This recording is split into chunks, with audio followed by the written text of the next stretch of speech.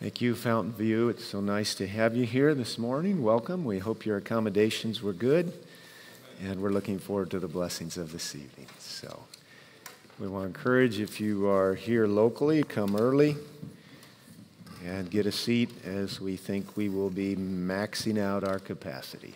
So it's a rich blessing to have our schools raising our young people up to be a part of the glory of this great Advent movement and to enhance our worship.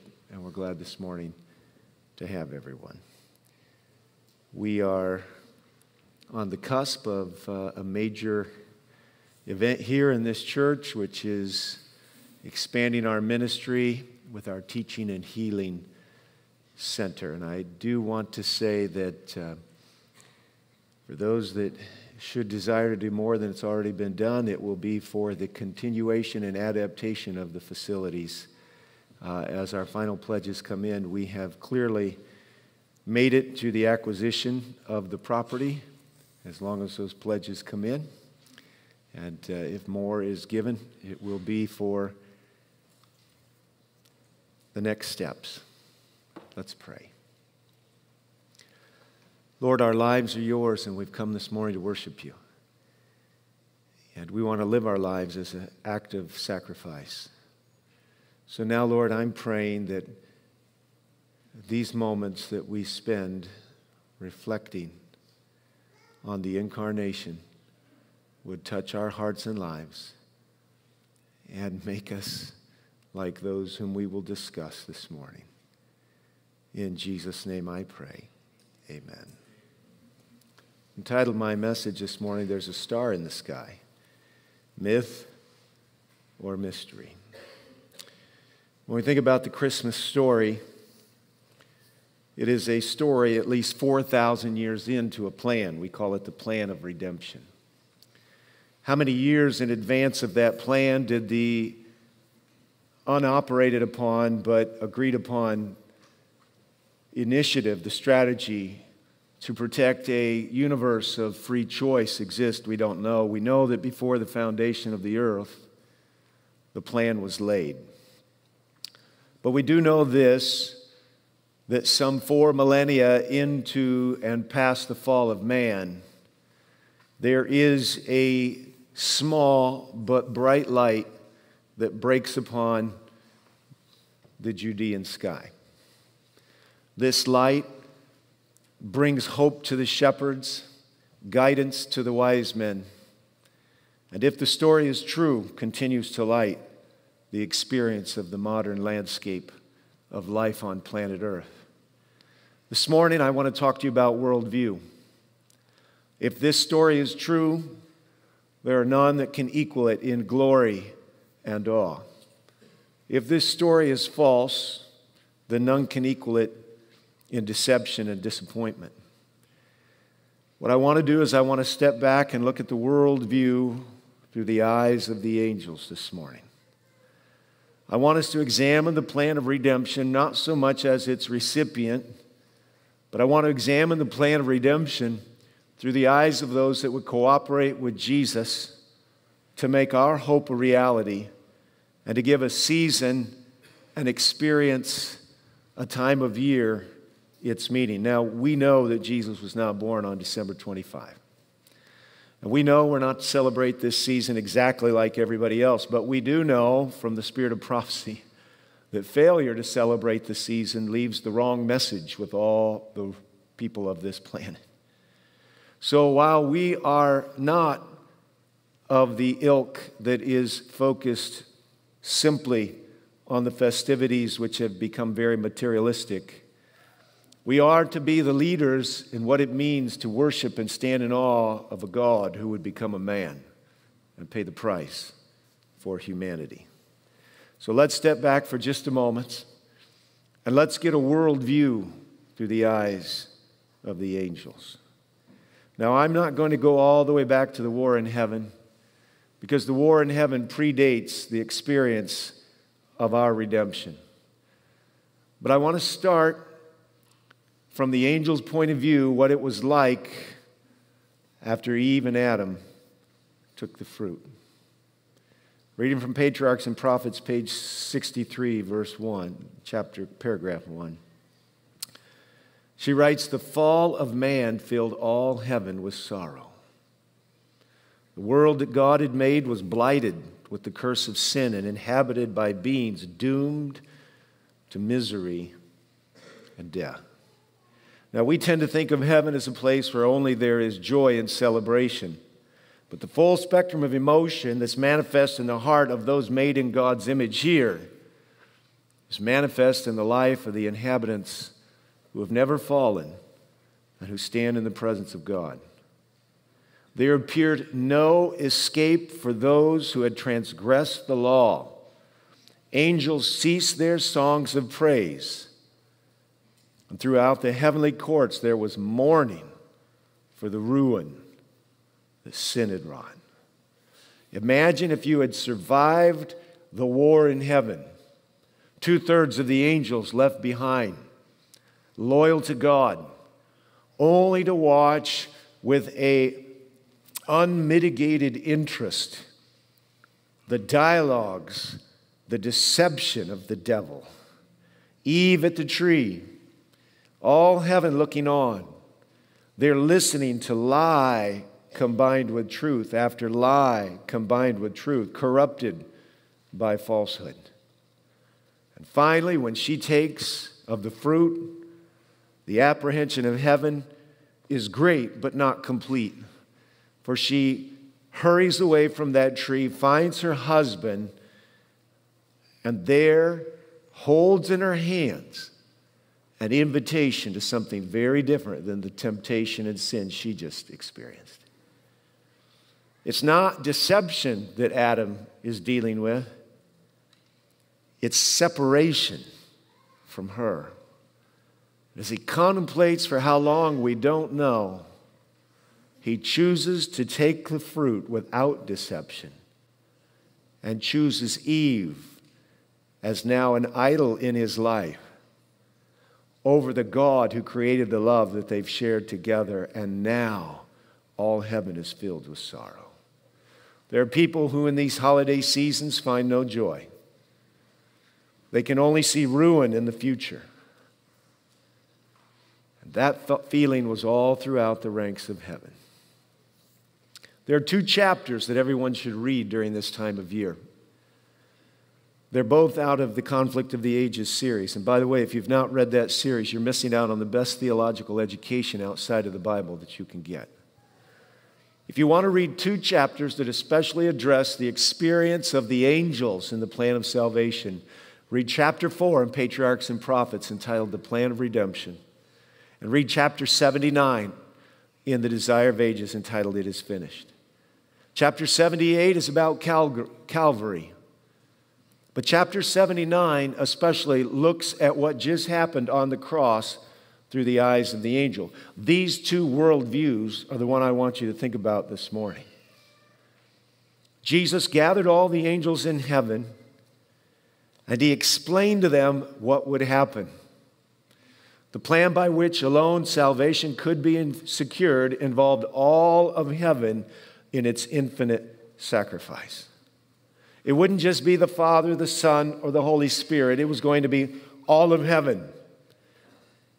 Ellen White goes on to write, the angels could not rejoice as Christ opened before them the plan of redemption, for they saw that man's salvation must cost their commander, their loved commander, unutterable woe.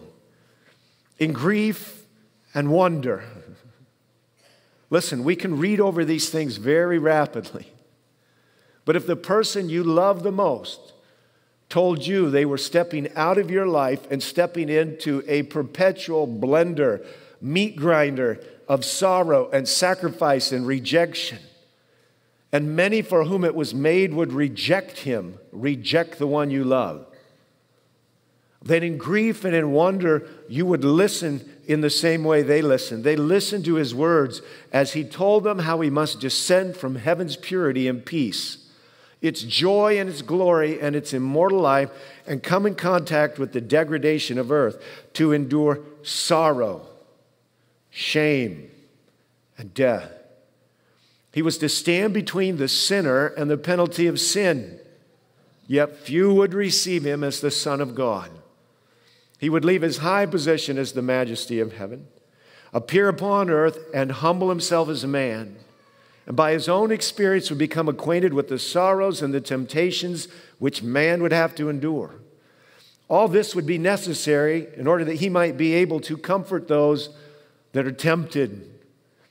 When his mission as a teacher should be ended, he must be delivered into the hands of wicked men and be subjected to every insult and torture that Satan could inspire them to inflict.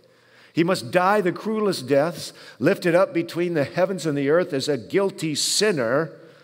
He must pass long hours of agony so terrible.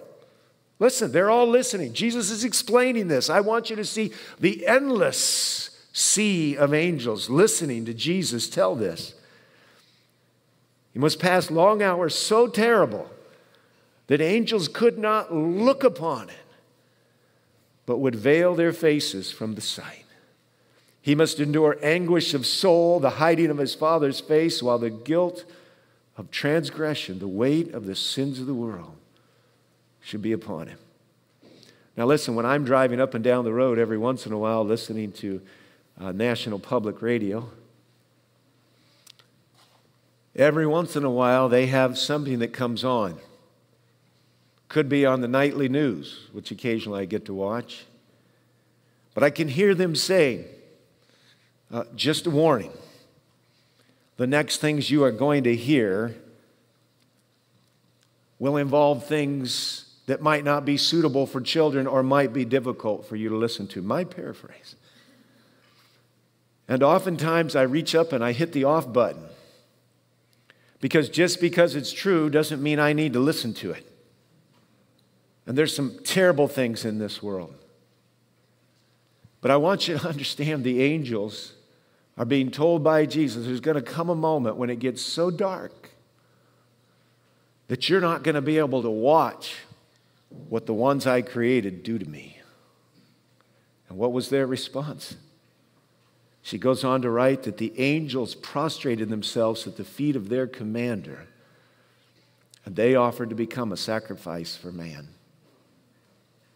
Listen, every single person listening to me here today, whether you like it or not, has been appointed by God an angelic being, a living, breathing, heavenly citizen to follow you through life.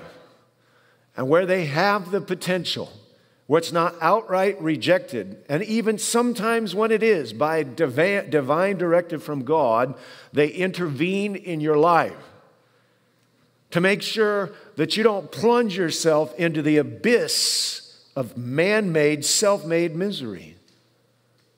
Every single one of those angels, which means the one that's going with you day by day, offered to lay down their life for you just like Jesus. I want you to think about this. Your guardian angel would have died in your place. Your guardian angel is never sleeping. They're constantly paying attention to you. They are nothing but a character extension of the heart of the one who created them, for all of heaven lives to love, to serve, and to suffer. They prostrated themselves at the feet of their commander, and they offered to become a sacrifice for man. But an angel's life could not pay the debt. Only he who created man had the power to redeem him. Yet the angels were to have a part to act in the plan of salvation. I want you to hear the silence.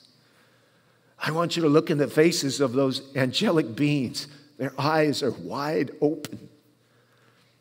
They have offered themselves on behalf of earth, following the lead of Jesus. And Jesus has to nicely explain to them that this could never be.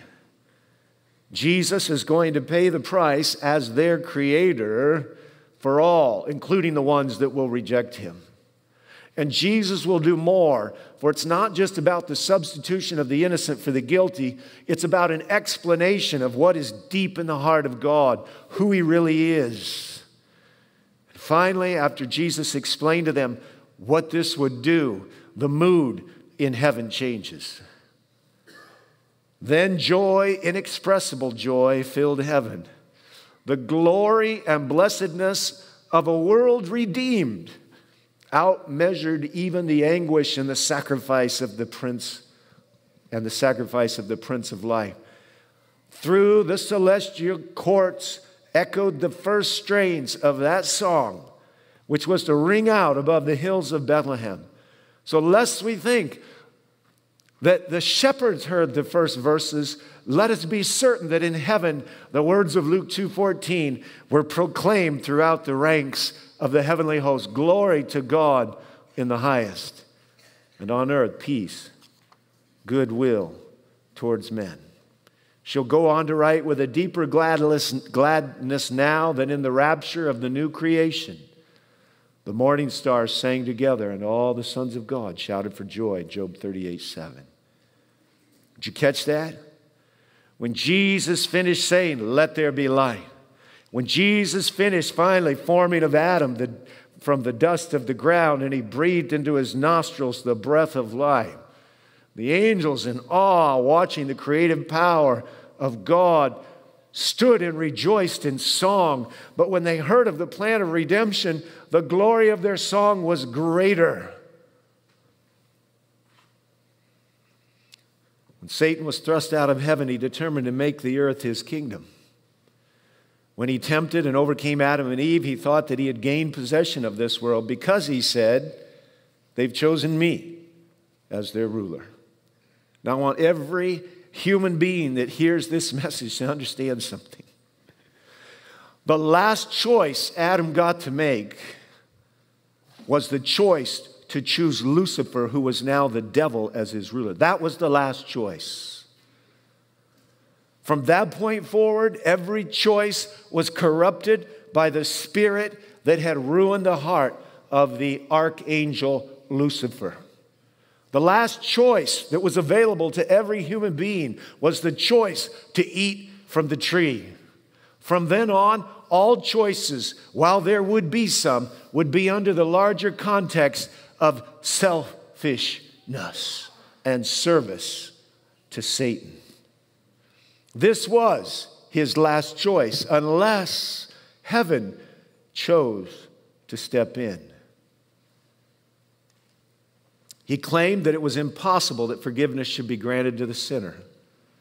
And therefore, the fallen race were his rightful subjects and the world was his. But, maybe the most powerful word in the English language in some context, but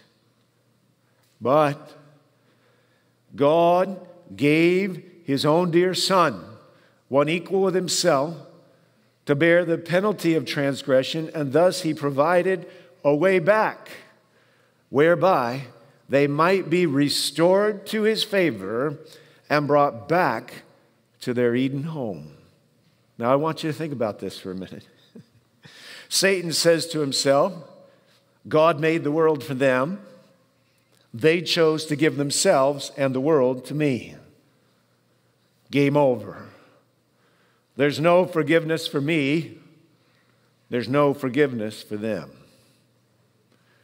This world is mine, and I'll do with it as I please. This was the world we inherited. This was the new ruler that we lauded. Watching Adam with the knife in his hand take the first sacrifice, horror must have run through the ranks of heaven. Certainly it did through the heart of the father of our race. Christ undertook to redeem man and to rescue the world from the grasp of Satan. Those are ugly words. The grasp of Satan. I want to tell you, I didn't grow up in a Christian home. I didn't grow up going to Christian schools. I knew what bullies were. By God's grace, He saved me from becoming one by letting me be a functionary of some. And I can remember moments when some of those bullies had me in their grasp, and they were bigger than I was, and they were stronger than I was. And I had to acknowledge it. I want you to see your life in the grasp of Satan. It's not the human race, it's you, it's me. I want you to sense the icy fingers of sin and addiction and lack of will wrapped around your life. I want you to sense what He has in the future for you. I want you to see every single human being racked in the grasp of Satan, and he won't let go. And I want you to understand that Jesus was unwilling to let him stay in charge. He was unwilling for us to be prisoners of pain and misery and suffering and sorrow and grief and hopelessness and poverty and grinding want. So what did he do? He revealed the plan of salvation. The great controversy begun in heaven was to be decided in the very world and on the very same field that Satan claimed as his own. And for 4,000 years, you watch mankind plummet into an ever-deepening, darkening experience. Greed and violence, murder and betrayal, lack of faithfulness, little children and innocent animals suffering through poor leadership and tyrannical rulership. And finally, after prophet and prophecy has been shared over the centuries, something happens.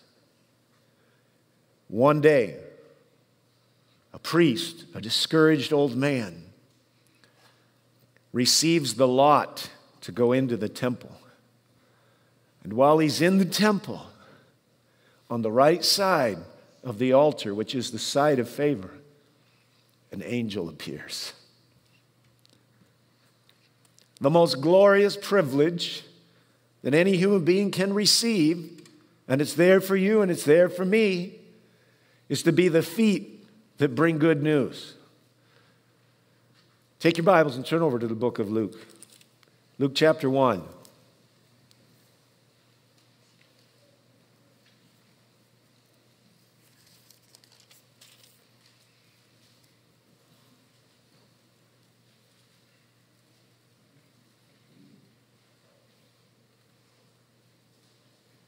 Verse 10. And the whole multitude of the people were in prayer outside at the hour of the incense offering. And an angel of the Lord appeared to him, standing to the right of the altar of incense. Zacharias was troubled when he saw the angel, and fear gripped him. But the angel said to him, "Don't be afraid, Zacharias, for your petition has been heard. And your wife, your barren wife, Elizabeth, will bear you a son, and you will give him the name John. You will have joy and gladness, and many will rejoice at his birth." It's like the June 1944 landing of the Allied soldiers on the shores of Normandy, France. Somehow in the ranks of heaven, Operation not Overlord, but Lord of all the universe has begun. And the first angel has leapt out, as it were, the heavenly Air Force, and he has descended down into the ranks of darkness to bring a message of light. He will be great in the sight of the Lord, and he will drink no wine or liquor, and he will be filled with the Holy Spirit while yet in his mother's womb. And he will turn many of the sons of Israel back to the Lord their God. Now, I want you to think about that phrase. That may be the most operative phrase in the whole narrative. Here's a priest. For a few weeks out of the year, he comes to Jerusalem. He's given the special privilege of going in and ministering in the temple. And while he's there, he gets a greater privilege, because the one who replaced Lucifer is going to show up and have a dialogue with him. All of his answered / perceivingly unanswered prayers are about to come to fruition. And when he says he will turn many of the sons of Israel back to their Lord their God, you just need to know that Israel had lost its way. And if you think Israel is the only place where religious people with a remnant connection could lose their way, you need to think again. Just before the return of Jesus, there's going to be the very same need that was plenty enough aware to Zacharias. There were lots of bad other priests. There were lots of bad other preachers. There were very few true prophets. And Zacharias was not only discouraged with the fact that it seemed like God wasn't listening to him on his own behalf, but he must have had some doubt about the future of Israel. It is he who will go as a forerunner before him in the spirit and power of Elijah to turn the hearts of the fathers back to their children.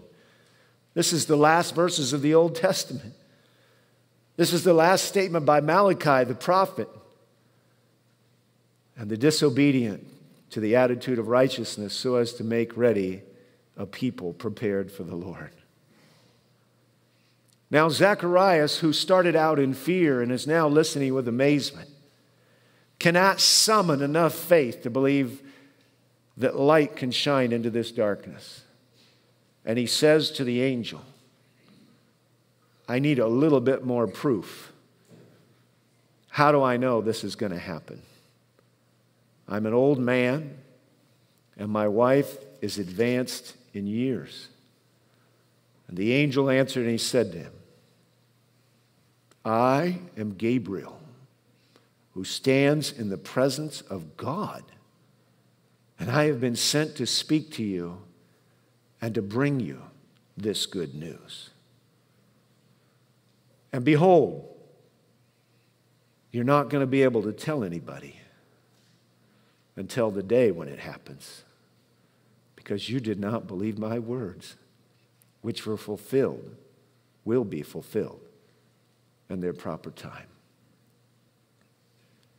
There may be somebody here today who doubts the ability of God to turn certain things around. There may be somebody here today as discouraged as Zacharias was. There may be somebody here today doubting this story. Is it really real? Is it myth? Or is the most glorious, celestial, cosmic, ever-enduring, infinite mystery? Is it really true that when it gets as bad as it is now and when it gets worse, God himself is going to gird on his armor and come down and hold up his standard, and the final battle is going to be gloriously won by God through and in and amongst his church? The answer is yes. Is it true that there are celestial beings, unseen agencies, some good, some bad, that are working havoc or hope on the face of the planet? You bet there is. Is it true that Satan's grasp was broken and that freedom was granted and that hope is reality? Desire of Ages, it is finished. The author states the arch-apostate had so clothed himself with deception that even holy beings had not understood his principles. They had not clearly seen the nature of his rebellion. Now I want you to think about that. It's a good moment for all of us to humble ourselves. You think you're smart? You think you know the data? You've listened to people with more intelligence and more education than you cast doubt on the scriptures? You've thought to yourself, it's just a little bit too far out. I want you to understand that the angels themselves, whose minds are not limited by the debilitating effects of sin, all the way up until the cross, couldn't really see through some of Satan's deceptions. So I take you to those last hours of Jesus. She writes, heaven beheld the victim betrayed into the hands of the murderous mob. This is in Gethsemane. And with mockery and violence hurried from one tribunal to another. It heard the sneers of his persecutors because of his lowly birth. It heard the denial with cursing and swearing by one of his best-loved disciples. It saw the frenzied work of Satan and his power over the hearts of men.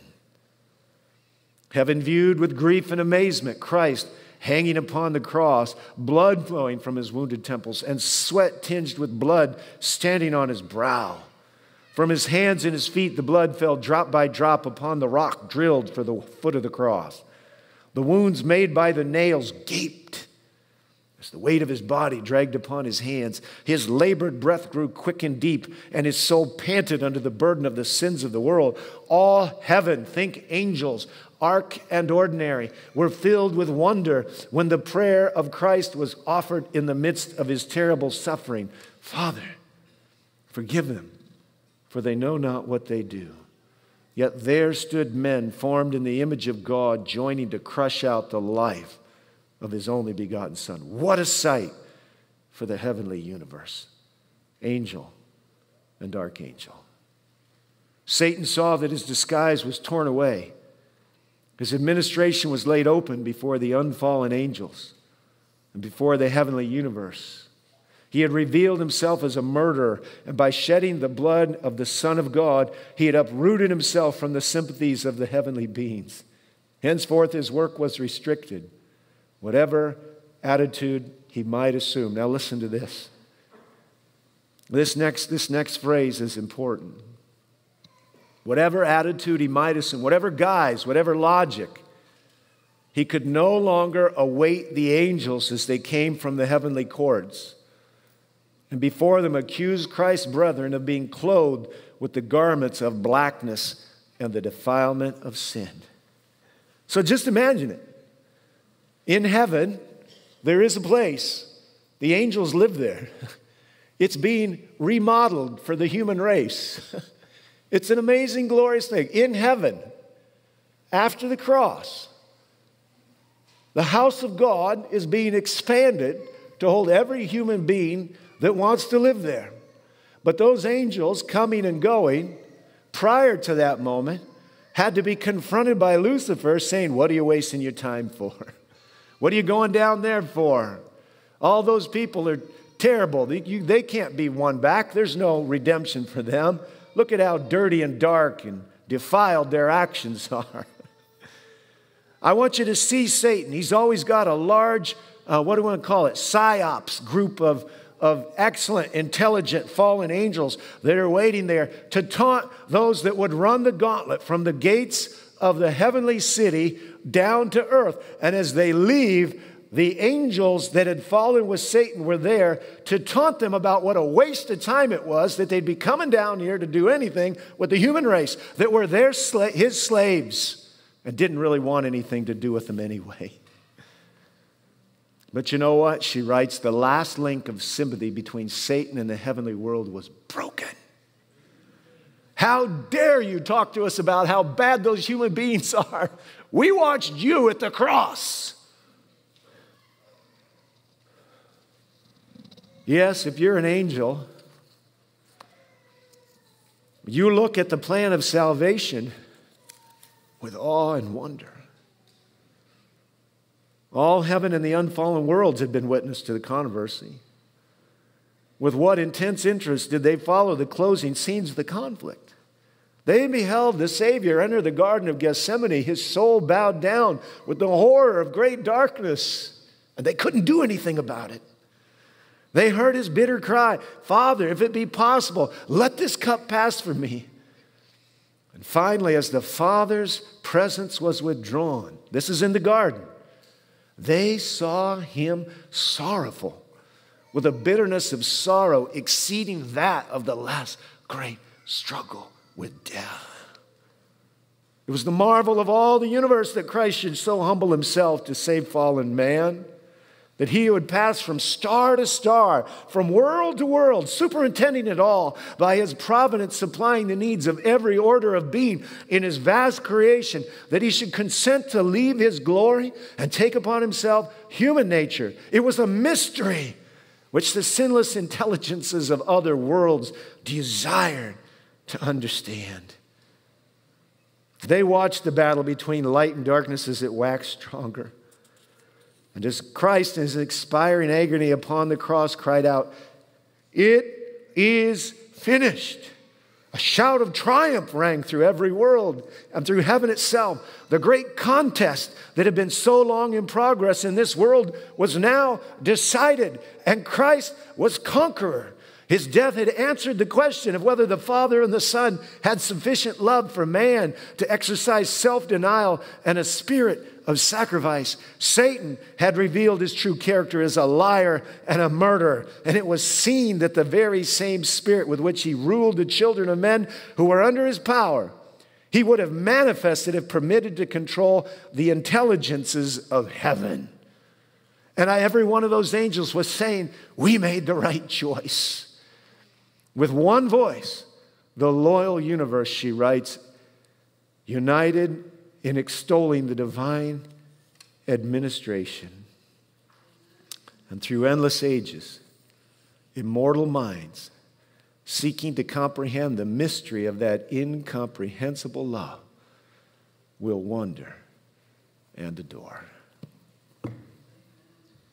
There's a song in our hymn book that says, crown him with many crowns, the Lamb upon the throne. It comes to a spot where it has these words. And downward bend their wondering eyes. No angel in the sky can fully bear that sight, but downward bends their wondering eyes at mysteries so great. Well, you know what? God extended the reach of his universe. It was not only the Father, Son, and the Holy Spirit who had brooded over this earth and brought it into existence through the work of Jesus. They all together ahead of time had agreed that the revelation of who they were would be clear by the redemption of man. Not only did they reveal to the angels that all of the infinite universe would be involved in the redemption of man, but God sought to expand the redemptive army by asking as an act of gratitude that we would join with the angels as ones who could understand a bit beyond the angels what the joy of salvation brings. They're singing up in heaven such as we shall never know. The angels around the throne sing to the Lamb, but the chorus of that song says, but when we sing salvation's story, they will fold their wings. Why? Because angels have never felt the joy that our salvation brings.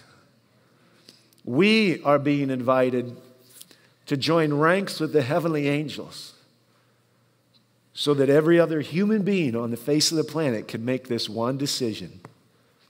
Is the incarnation of God to become a man a myth? Or is it a mystery? We all better pause a little bit and make sure that we have a few moments under the dark night of the sky or sitting in a dark corner of our home staring at the lights that have brightened the darkness, to be in awe of what Jesus did and what Jesus is doing. May we join with the angels in singing glory to God in the highest. May we sing with happiness in our hearts the chorus that was begun in heaven before Jesus became a man. The chorus that was sung to those Bethlehem shepherds, and the chorus that will be sung again in heaven when we're all there. Let's stand together and sing the chorus that will swell to the end of time. Angels, we have heard on high.